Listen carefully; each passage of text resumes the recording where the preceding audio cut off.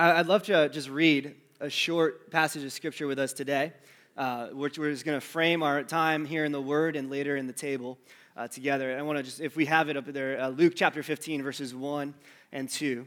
And I want to read this out loud to us because this is where we're all going to be concentrated today. And I want you to stand as a way of just revering God's Word and saying we're under the authority of what God's Word would have to say to us today. Amen?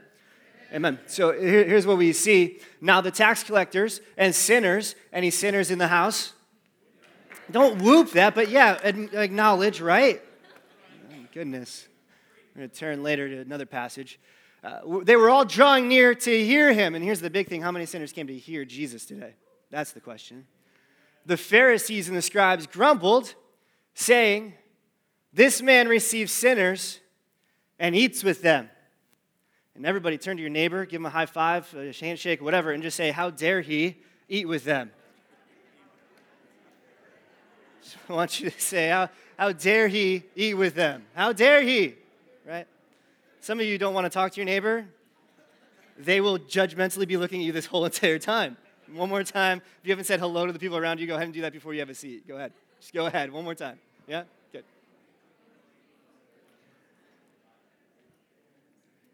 So thanks for playing along.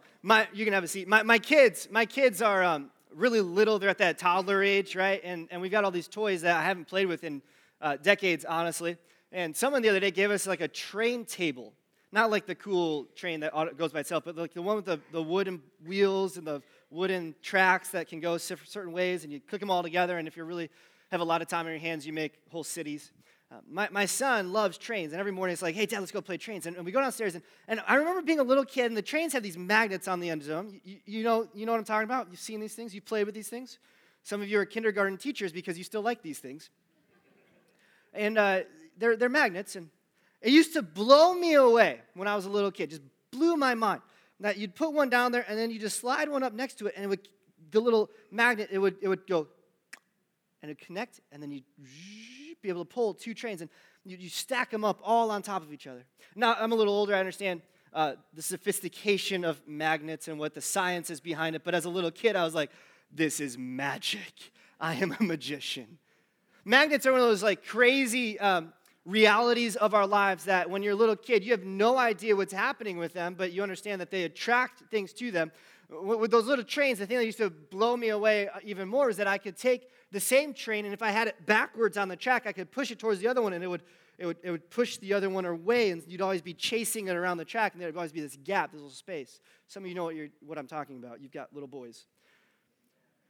Amen. Yeah, you did great. You guys amen the funniest things. You know that? I'll be like, "Jesus died for your sins," and the crickets. And you'll be like, you got boys. You're like, "Yep, we do. Amen." I love you guys. I love you. I love you. Yeah. So a magnet has two poles, right? It's got a north pole and a south pole. And the opposites of a magnet, they attract. The likes, they repel. And this is the whole principle behind the train. This is the whole story between why my son spends hours in the basement linking things together and pulling them around. And it's just this one very basic reality, this universal principle that we have here in this world. It seems paradoxical to me that the same looking thing has the power to push away the thing that I'm trying to attract it to. And if you just flip it around, it has the power to attract it to itself, the thing that was once pushed away. In Luke 15, Jesus is acting in all of his magnetic majesty.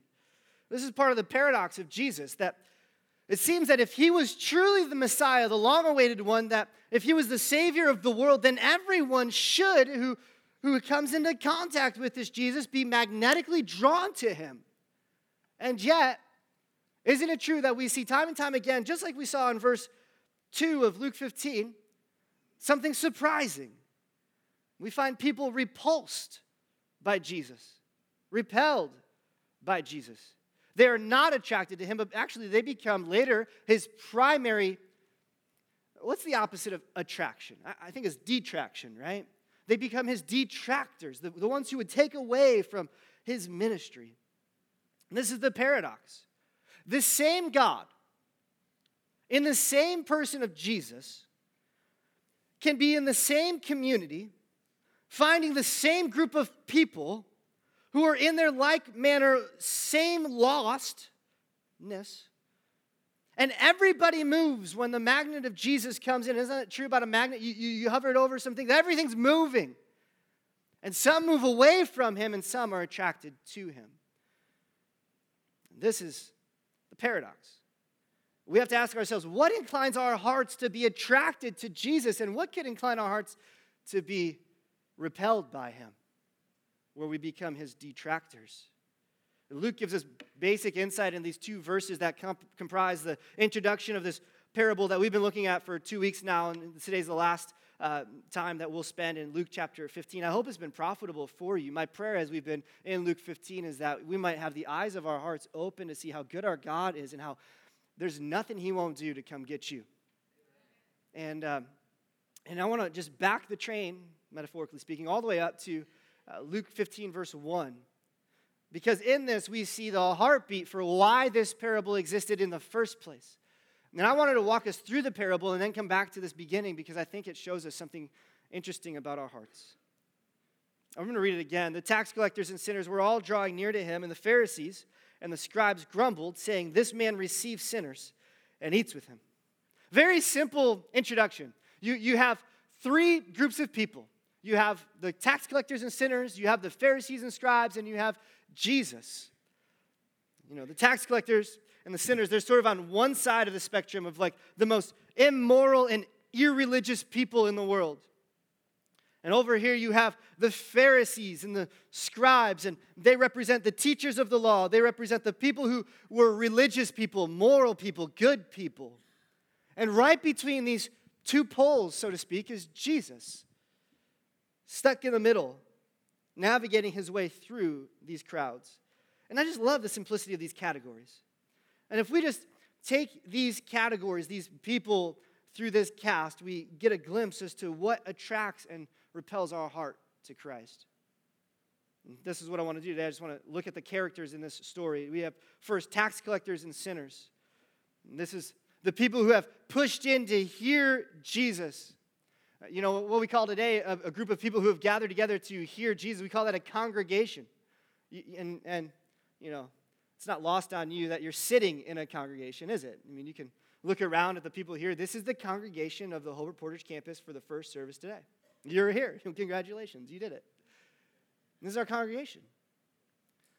And as I studied Luke 15, as I looked at, it's gone now, but as I looked at that phrase that the tax collectors and sinners were all drawing near to him to hear him, it struck me that quite possibly this could have been the first congregation of the first church of Christ.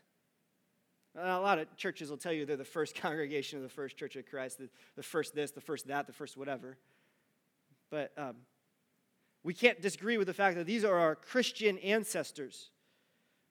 These are possibly the first members of the church that Jesus ever had. And maybe you've been in a church that publicized the list of notorious people who had come through their church. And maybe they've said, well, the president used to go to our church, or we had such and such a pastor a long time ago, or like you know that guy over there, he used to go to our church. Or the pastor puts his name up on the marquee outside the church to brag about who goes to the church. And oftentimes, if you're trying to sell your church to your neighbors or someone like that, you're trying to tell them who goes there, and you always pick out the good people that you think are the good people.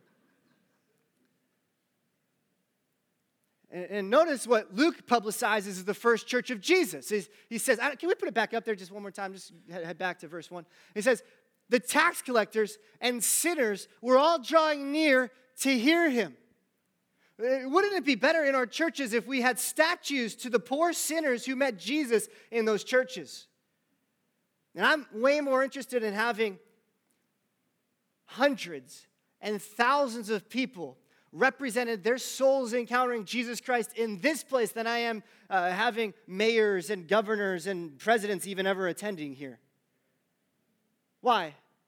Because the people that are attracted to Jesus are the ones who need him the most. The ones on the outside of society, the ones that are looked down upon. And this is the congregation that Jesus pulls to himself. They're all drawing near to hear him. And this seems like such a nothing verse to us because we're used to all being sinners, and we're all used to knowing that the tax collectors were IRS agents who robbed from the people. But if we don't know our history, we can just think that this was like no big deal, like Jesus was just associating with some people who that, weren't preferred to be around. I don't see any lawyers today, but you get the picture, right? You're like, oh, Jesus was hanging out with the lawyers, like the scummy lawyer, right?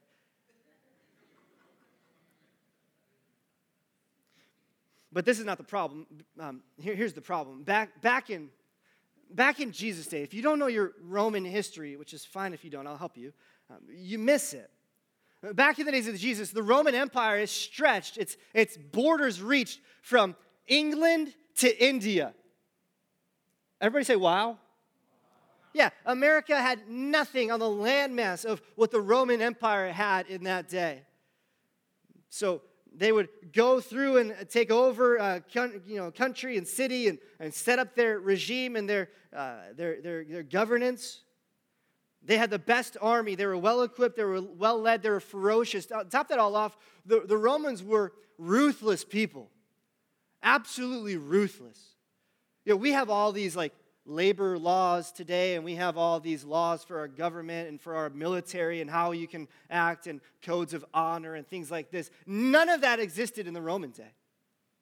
All for Rome was the motto. And if you could pillage and get whatever you wanted along the way, you did that. The Roman world, it was ruled by Caesar. He would send his troops town after town, establishing themselves as the rulers, and they would take over the town. All that you and I would create as citizens of this town that had been occupied by Rome. Now, everything that we would make, everything that we would create, everything that we would sell, every service that we offered would be given back to Rome, given back to Caesar, who was the conqueror of the world and inventor of a salad. I don't know why we got this. That's fine. The problem in the Roman world was that people, kind of like you'd imagine us today, didn't want to be taken over.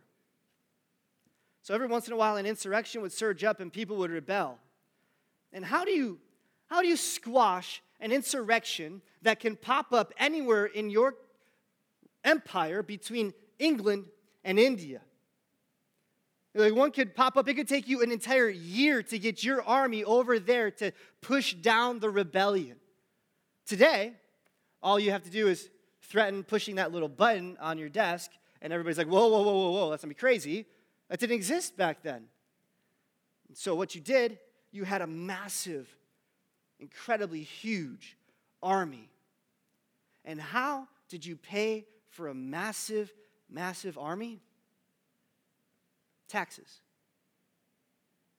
You would tax the people heavily. You would use taxes and levying their things against them. If you lost to Rome in the battle, you lost to them in everything else in your life. All of a sudden, all of your money becomes theirs. All of a sudden, all of your occupation becomes theirs. Everything exists to go back to Rome. So much so that part of the Roman ferocity and ruthlessness was that they would use taxes and fear tactics to rule their whole people.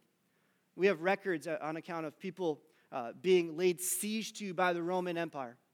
The Roman army coming in and taking, one account says 20,000 men, women, and children. And the Romans crucified them outside the gate of the city, lining the roads, going literally to what are called crossroads. Crossroads, not because they cross and form a T, but crossroads because there used to be crosses at them in the Roman army, in the Roman Empire. And all the poor peasants who would be wandering into city to get their supplies and to get whatever goods they needed, they would walk past this horrific image of what happens to you if you disobey the Roman army, if you rebel against the Roman people. This is the day and age that Jesus existed. This is the day and age that the people were living in when Jesus came to them. And so for you to have a tax collector in your neighborhood, here's what a tax collector was. It was your neighbor, a fellow Jew who bought from Rome the right to tax all the people on the block, skim a little bit off the top, and send all that money back to Caesar so that Caesar could pay the army that was inhabiting and occupying your neighborhood in the first place. You get the picture? We have nothing in the world today that I know of that actually computes in the same degree where it's a one-to-one comparison. Like the best I can think of is if let's just all be hypothetical crazy and like just insane for a moment. What if Kim Jong-un, is that his name? Un? Kim Jong-un, comes and takes us all over, and all of a sudden there's like a trillion North Korean people all over the place. And standing outside the door here are North Korean officials, and they're all here to tax us, and all of your offering today was like, well, that's great. That's not going to God. That's going to Kim Jong-un. How would you feel? Irate, I know. Nevertheless, all of a sudden it's known to you, let's just make me the bad guy, that I bought from Kim Jong-un the right to tax you through an offering and to give him all that money and skim a little bit off the top. How do you feel about your pastor now? You want to punch me, don't you? You're like, how dare you? You're paying the people who pillaged and destroyed our town so that they can stay here. That's not what we're trying to do, man. We're trying to get them out of here, but you're joining their team. Despicable. This is what a tax collector was. Listen, I think Zacchaeus was called a wee little man, not because he was short, but because people in the community looked at him and they would say, you're nothing, man. You're a man of low stature. And why did he climb up that tree? Not because he was short, because if he stayed on the ground, he'd get beat. So you get why when Jesus goes over to the tree and looks up at him and says, Zacchaeus, come down here. It's okay. I'm going to eat with you today.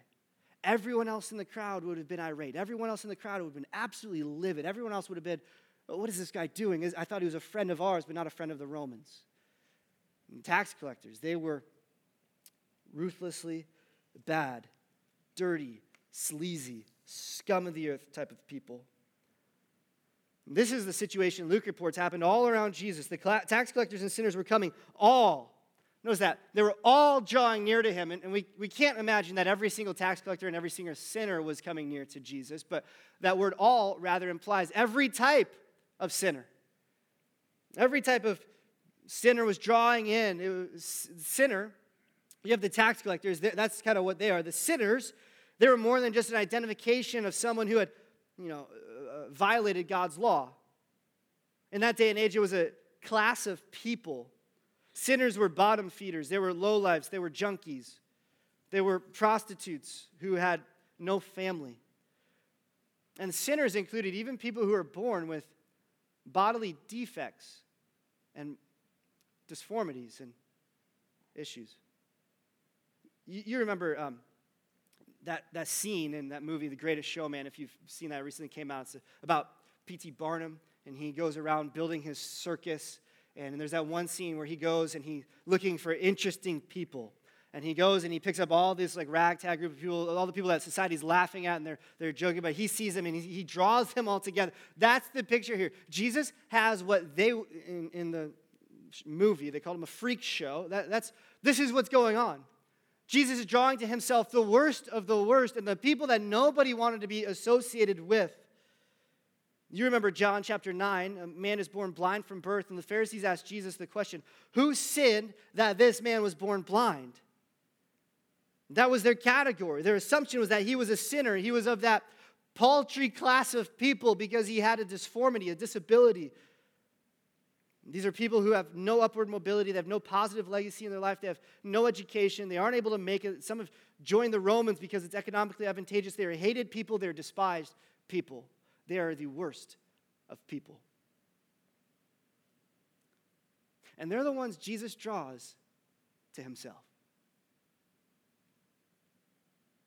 The first congregation of the church of Jesus, eager to hear him, accepted by him, they finally found their place in this world. And I just have to stop because I don't know where you come into our church today. I don't know if you come in with a long line of Bible studies and classes and knowing things, or I don't know if you come in today feeling like God was going to strike you down if you walk through those doors and that everybody here was going to look at you and wonder like, why is he here? But I hope it's comforting for you to know that Jesus specializes in drawing people who the world has thought little of to himself. Jesus wants you to be here. He welcomes you into his congregation. He loves you so much. And if it wasn't for that, none of us could sit here with any twinge of hope in our hearts. because of who he is. Jesus is building for himself a congregation of misfits. And how many people know that where there's a work of God being built, there is an enemy close at hand to destroy? Yeah. You just come over to my house and watch my kids play with blocks. That's what happens. One builds, the other's like, Moses was up on the mountain talking to the creator of the universe. Meanwhile, Aaron was down below leading the people into sin. And Nehemiah came back from his exile to rebuild the walls of Jerusalem. And who came but Sanballat and his other Goonie kings around him to destroy the work and to frustrate the work that God was building. Wherever God is building, there is always an enemy close at hand waiting to destroy. And we see that so clearly here in the Pharisees and the scribes. They are what I want to call the critics. If the sinners and the tax collectors are the congregation, we see that the Pharisees and scribes are the critics. Notice this. The Pharisees and scribes grumbled, saying, this man receives sinners and eats with them. Now, having just told you what I told you about tax collectors, you may agree with the Pharisees, have a little angst over Jesus associated with the tax collectors, knowing how they must have felt betrayed by their own people. But their complaint stems from two actions, receiving, right? This man receives sinners, and then notice this, he eats with them. To receive and to eat is their issue. To understand why this is such a big deal, there's one more piece of culture from that day. Back in that day, a noble person would demonstrate their generosity by feeding the hungry and poor sinners. It was what they were expected to do. You were generous if you opened your table up to the hungry and the poor, to the sinner, and let them eat at your table. But you, as the noble person, would never join them.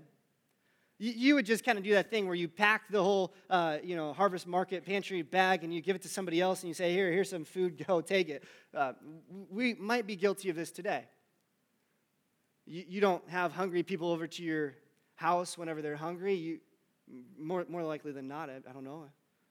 For the most part, our generosity today is almost the same. It was considered in this day, though, ignoble for you to sit down at the table to welcome these guests in and to validate their existence with you by sitting at the table with them. And this is what Jesus is doing. He's making everyone feel insecure. The appropriate measure of social care and concern was simply just to let them go on their way or to eat and then finish up and then you eat your meal.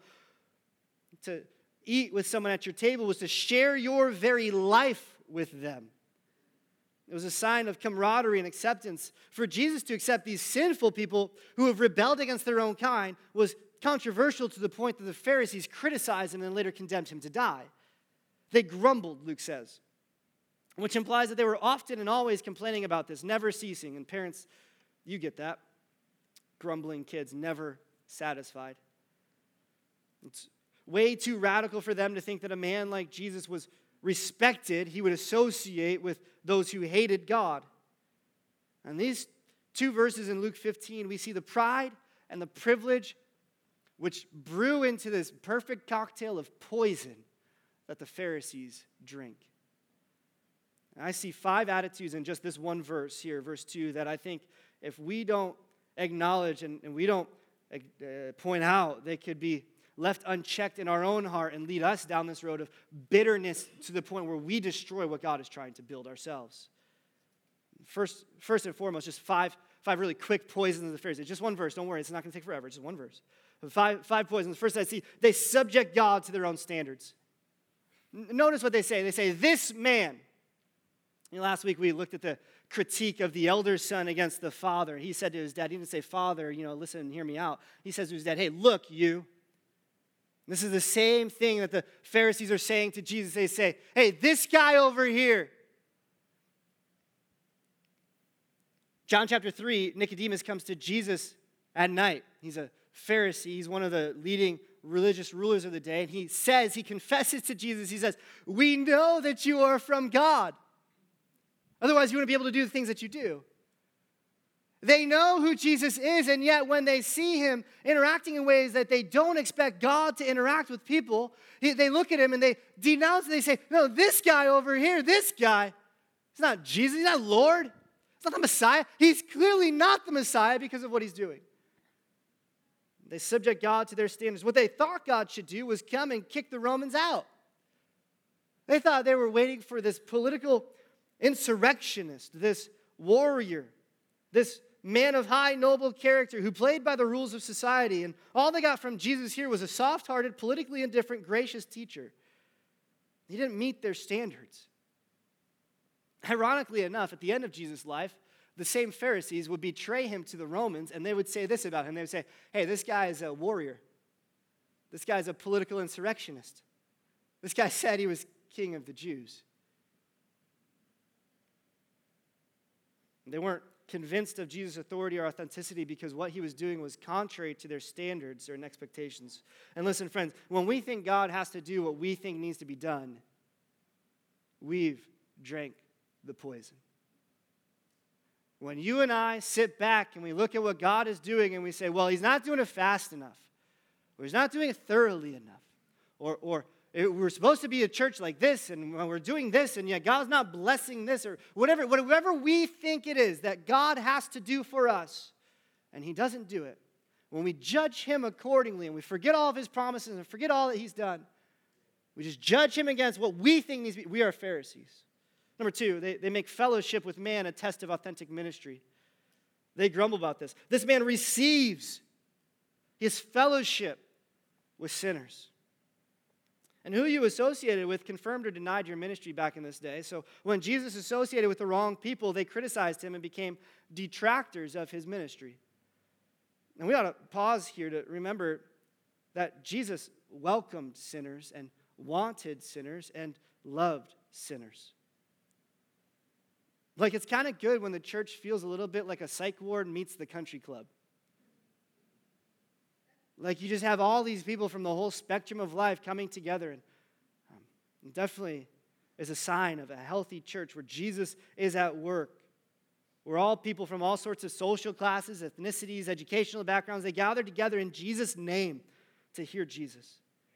And just as much as Jesus loved the sinners, he also loved the Pharisees too. Which means for us as a church, we have to watch this critical spirit of making fellowship with man the test of authentic ministry. So many churches back in the 50s, 60s, 70s, 80s, and even today would look at their pastor and criticize him and call him a certain type of person if he ever fellowshiped with the wrong type of other Christian. And is that not the height of Pharisaical thinking or what?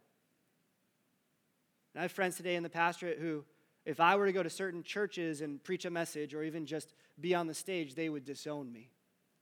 And friends, let's not be like that. Let's not assume that who we fellowship with here on earth has any type of authenticity for the ministry that God is doing in our church. Here's number three. They lump everyone together. They say, this man receives sinners, but that's it. They don't say tax collectors. They just say sinners. All of them. They're all sinners in their eyes. And while that's theologically true and technically true that all of us are sinners, not every tax collector in this day might have belonged to that class of people. But no matter, here's the principle. If you associate with them, you are one of them. God help us not be a church that assumes the worst about one another. This is the poison Jesus calls out at the end of Luke 15, where the elder brother rails against his younger brother, accusing him of squandering the father's property with prostitutes.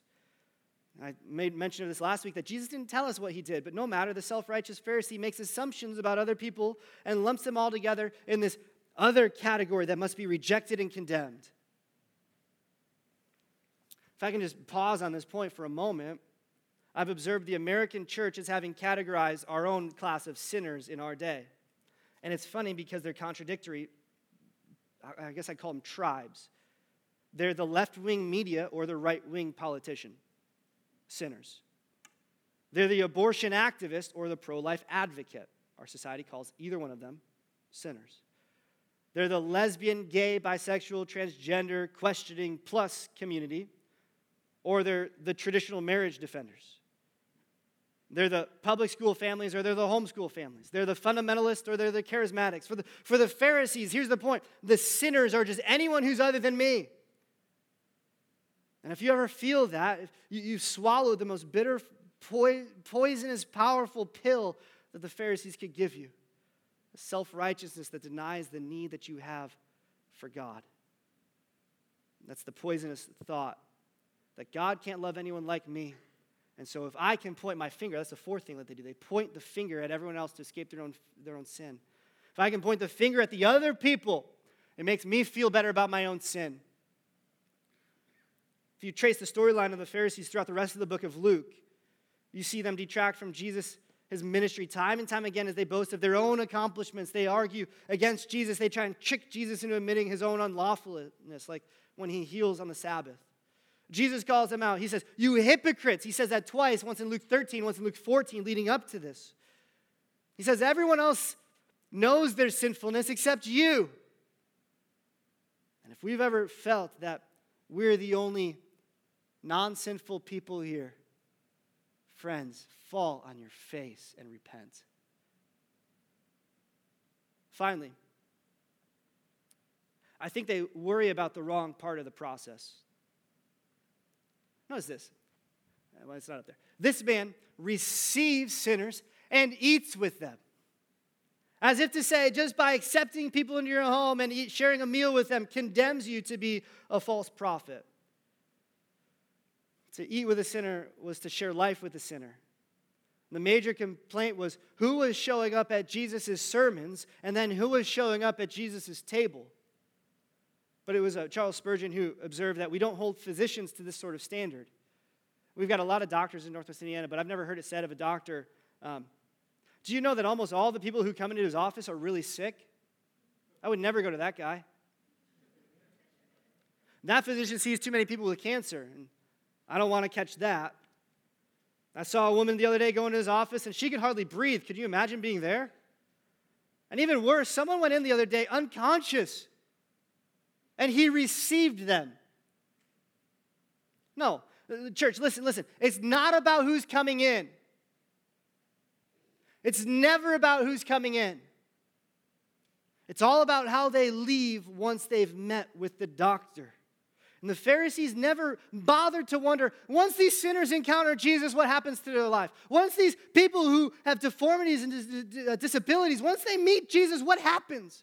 And we have page after page after page after page in the New Testament of miracles of Jesus meeting this sinner class and healing them, bringing them to life, raising them up, sending them out as successful society members, people who are a part of the kingdom of God on the mission for him to tell the good news about who Jesus is. And this is what our doctor does for us when we come to him in our sinfulness. And so, hey, listen, enough of that attitude in our lives of thinking, oh my goodness, I can't believe that person's here. Wrong part of the process. Here's why it's really hard for us not to be a Pharisee, is because we're not patient people. We'll let you sit in your sin. We'll tell you the good news. Who knows what God's doing on your heart? Who knows what working he's doing outside of the community, what he's doing to press into you and to shape you and to really get your attention. But no, it's been 2 days and you haven't repented, man. So, get out of here. And Lord, we ask that we would be people who don't fixate on the process, but rather point people to the Savior. It's at the table of Jesus that the parable of the lost sheep is told, where the sinner is encouraged no matter how far they've wandered away from God, he will come back and get them. It's at the table of Jesus that the parable of the lost coin is told, and the sinner hears how precious they are to God and that he will go to diligent lengths to find them and empower them. It's at the table of Jesus that the sinner knows that no matter how rebellious they've been, the Father will call them sons again. Because when you eat with Jesus, you're given responsibility and worth in life and legacy. When you meet with the doctor, he gives you the new life you need to be resurrected from your death. So friends, let's be wary of the poison of the Pharisees, the judgmental, self-righteous, life-squandering poison that assumes that God is for them and not for his own glory when the lost are found. See, here's what we need to do. God forbid us stay in this category or to lean to this category. But God, help us be attracted to the middle, the person of Jesus. He is the attraction. between the sinners and the Pharisees is Jesus. And Jesus receives them, not to discredit his authentic ministry, but because he loves them. And what does Jesus do with sinners? He makes them repentant sinners, believing sinners, blood-washed sinners. I don't think anyone is more attracted to Jesus or attractive to Jesus than the one who comes to him empty-handed, aware of their need, and trusting in the work that he did on the cross for them. How amazing it is. Isn't this true? How amazing is it for us to know that Jesus receives sinners and eats with them? And in eating with them, he gives his eternal life and glory to those who don't otherwise deserve it. See, we expect the righteous to be saved and the lost to be damned, but Jesus finds the lost and humbles the proud. And I hope some of you today who are lost in your sin would find Jesus more attractive to you than your rebellion. And I don't want to shrink away from the idea that we have before us. Some of you might think that this news sounds too good to be true, and in hearing that it is, you might think it's too good to be true. We're conditioned to think that. But listen, we have a promise from Jesus that those who come to him empty-handed with nothing but their sins will find fullness of joy and forever forgiveness in him. And that offer is not too good to be true. It's just simply good and true. All of us can come. And I pray that the biggest tax collector in this room right now, the one who feels outcast by their neighbors, like they can't show their face around the county because of their sins, might come to Jesus in repentance and faith and believe in him and be welcomed at his table. And this is the end to which all saved sinners, all of us, saints in Jesus who still battle, we are destined to this end. We're destined to be welcomed to the grand party, the greatest table in eternity. The disciple John, who ate with Jesus in his life, before John died, he recorded his revelation at the end of all things, this picture. He saw a heavenly banquet set before him, and those who believed in Jesus were received by him to eat with him in the heavenlies. The irony of the critics here in Luke 15 is absolutely right, just in a greater scale than they ever imagined. Yes, Jesus receives and eats with sinners. Yes, that's what he did, but he does that today, and he will do that tomorrow. And friends, you and I are welcome at that table. And so are you a sinner? Do you feel afraid of God or even forgotten by society? Are you aware of your sickness of your soul? Listen, Jesus knows you and welcomes you. He wants you to come to his table and eat with him in the sharing of his eternal life. We come empty-handed. We come in our mess. We come as a rebel and a squanderer and a sinner. We come and we find food for our soul and water that doesn't run dry. We believe that he came to seek us and to save us by paying our debt on the cross and defeating death by resurrecting to newness of life.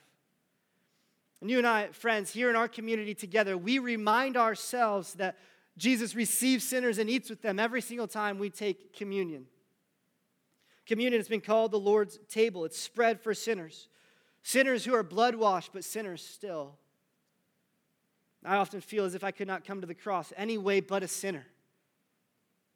Singing that old hymn, not the good that I have done, but nothing but the blood of Jesus. It's at the cross that we've been forgiven. At the table, remember the sacrifice that Jesus made to receive us and make us whole. And Paul urges us to remember the body that was broken for us and the blood that was spilled out for us as a way of proclaiming the death of Jesus until he comes again and brings us to the great banquet table in eternity where we will feast and share eternal life in all its real and tangible and perfect ways. And to the table we're going to come right now. We're going to partake of communion right now. Friends, I want to let you know this. If you don't know Jesus as your Savior, would you receive him now? He died that you might be saved. We come to the table and remember that no man or woman comes to the table who is not a sinner. And let no one come today, he who thinks he is nothing to repent of, he who thinks he has made it in this life. Friend, you ought to repent of your self-righteousness in that attitude. Each and every one of us comes today to the table that Jesus has laid before us with his own body and his own blood, saying, come to me, I receive you sinners. Sinners, all of you.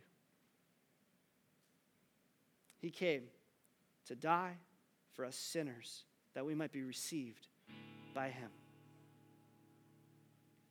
But we know that those who come to this table are also more than sinners. They are sinners who have been received by God, who have been made saints by the body and the blood. They've been attracted to Jesus, the Savior. So as we take communion, may we remember that this man receives sinners, and he eats with them. I'm going to invite the volunteers to come forward and to distribute the elements. I want you to reflect and pray. Repent.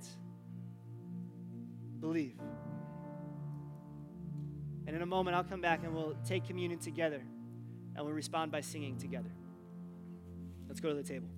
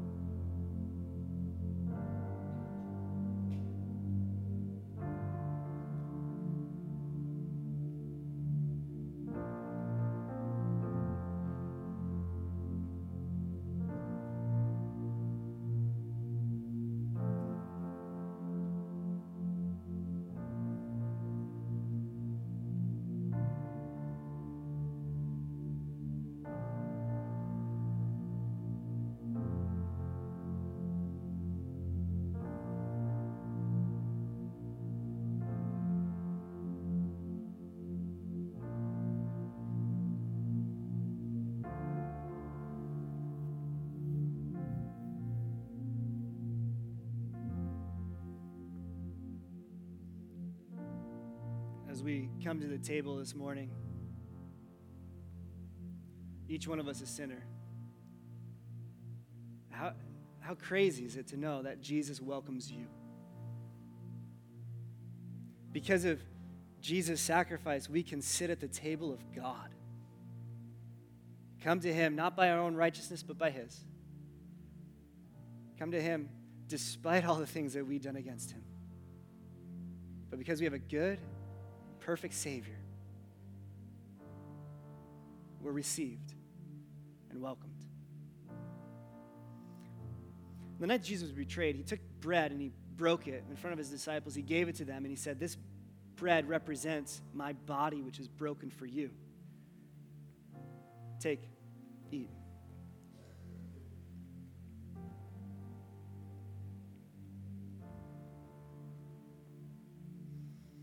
In the same way, after he took the bread, he took the cup.